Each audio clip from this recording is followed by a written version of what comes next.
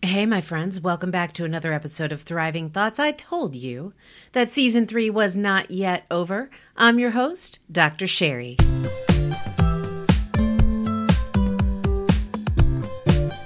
In his book, The 15 Invaluable Laws of Growth, John C. Maxwell says, if you place a small value on yourself, the world will never raise the price. If you've been on social media for any length of time, you will find no shortage of memes about how to stop caring about what other people think of you and how to be confident in yourself, how to love yourself, how to value yourself independent of what others think about you. There's a fix to that, though, isn't there? Because the truth is we do care about what other people think about us. We do look for affirmation and appreciation, acknowledgement from others. We do want somebody to compliment us if we have changed something about ourselves, if we've made a certain accomplishment, if we've engaged in a new habit and maybe stopped an old, harmful one. We want people to notice. And when they notice and they say something to us, it makes us feel good, right? It makes us feel good about ourselves. That's a natural part of being a human being. The other thing that's natural is to come to rely upon the opinions, responses, or feedback from others as an indication of our worth. I'm going to say that again. It is normal. It has become normal. You see, it's normal, expected, typical for us to value what other people think about us.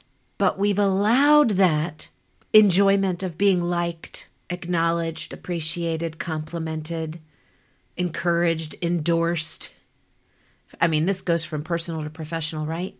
We've allowed that need, the enjoyment of that, to become the foundation of our worth, of our identity.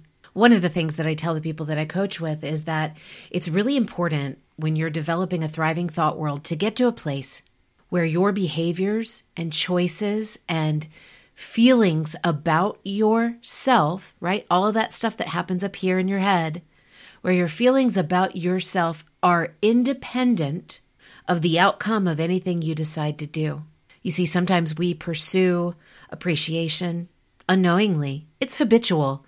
Maybe, right now it's Christmas time, season of giving, if you celebrate Christmas and you celebrate gift giving. Sometimes we can't wait to see the look on that person's face when they rip open the present that we've so thoughtfully prepared and searched out and wrapped for them. And if we don't get that response, sometimes it's like a gut punch. And we go, they must not like me.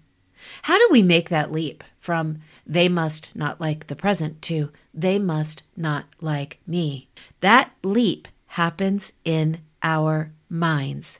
I had a friend once ask me, how do I stop caring what other people think?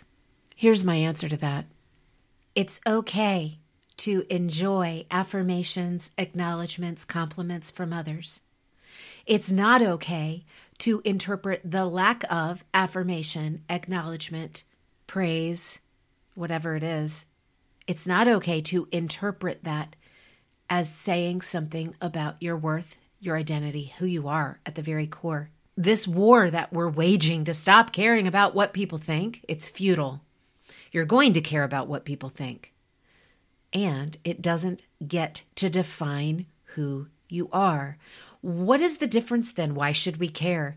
Well, we care because it keeps us in check. We care because we're wired to connect. We care because we want to have relationships and we want to be around those who encourage us to grow and become stronger. So if we're surrounded by yes people all of the time, if we're surrounded by people who only praise, never criticize, if we're surrounded by people who only encourage but never encourage with the brutal truth, then we're missing out.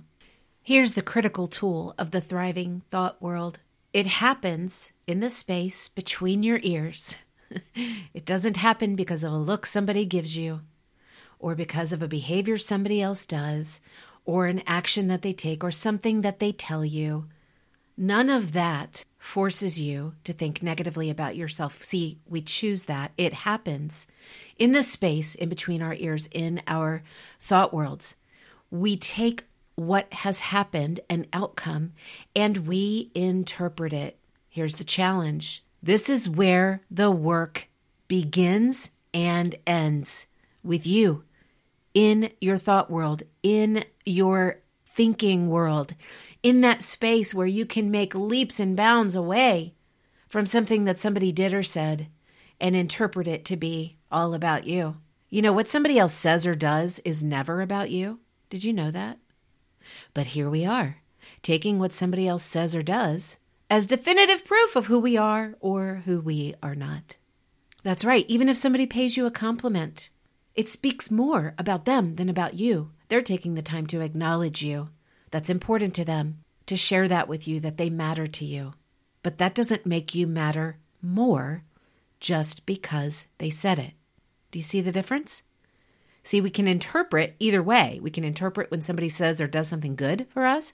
Oh, I must matter. Oh, I must be important. I must be loved. I must be liked. I must be good at that thing. Or we can go the opposite direction. If we don't get the praise or the encouragement or the acknowledgement or the appreciation or the endorsement from somebody that we believe we should get endorsement from, then we interpret that to be, again, about us, our identity. Oh, I must not matter.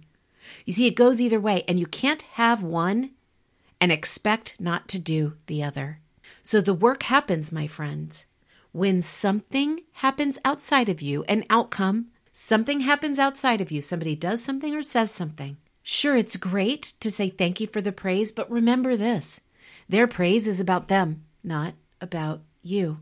It's about their level of appreciation. It's about what's important to them to express. It's not about you. Keep your ego in check. Your value doesn't increase because somebody said you were good at something. Your value doesn't increase because somebody said, wow, that's such good advice. That's such an encouragement.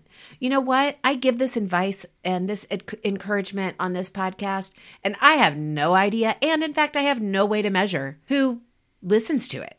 I mean, I see the number of listens, but I don't know who's listening to it. I don't know what they're thinking. You could be thinking this is a load of malarkey. But guess what?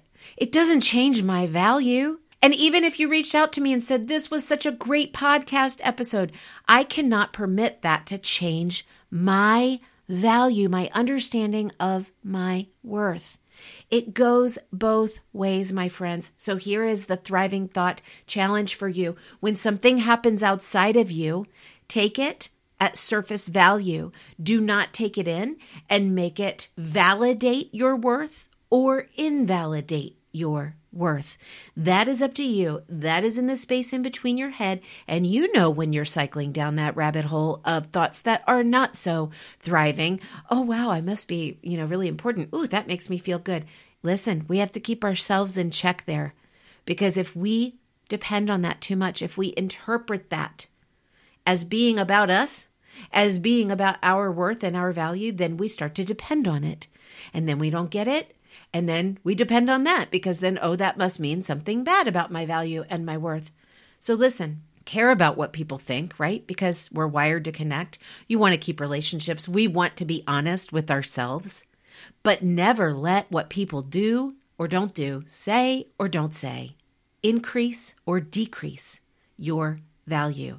And that, my friends, is up to you to stop it dead in its tracks. It's up to you to speak life and truth to yourself. This thriving thought world, it's tough work, my friends. But if this episode and this message does anything, I hope it encourages you to be aware that when you get praise or when you get criticism, that neither must have the power, you must give neither the power to increase or decrease your self-worth. That's up to you and the truth that you speak over yourself. I hope you choose to speak life and truth. I hope you choose to believe the truth that regardless of the outcome, you matter, you are loved, you are needed, you are necessary, you are irreplaceable, and that's what makes yours a thriving thought world. So we are all finished up with the interviews for season 3, but my friends, I am tuning in 3 times per week over the next 2 weeks to share with you some thoughts that I want to close out the year with and hopefully set you up to have an even more powerful 2021. But you don't have to wait until January 1st to start using these. That's why I will introduce them in bite-sized tidbits like this episode. So tune in every Monday, Wednesday, and Friday this week and next week for a new tidbit on how to actively live out and establish that thriving thought world. It's not elusive, my friends. It's attainable if you're willing to put in the work. So until Wednesday, my friends, share this episode with a friend. If you're an Apple Podcasts user, please do rate the show 5 stars. It'll help this message to get in front of more people that need to hear that caring about what others think is okay, but it's not okay to let that dictate their value. Until Wednesday, my friends, speak truth over the lies so you can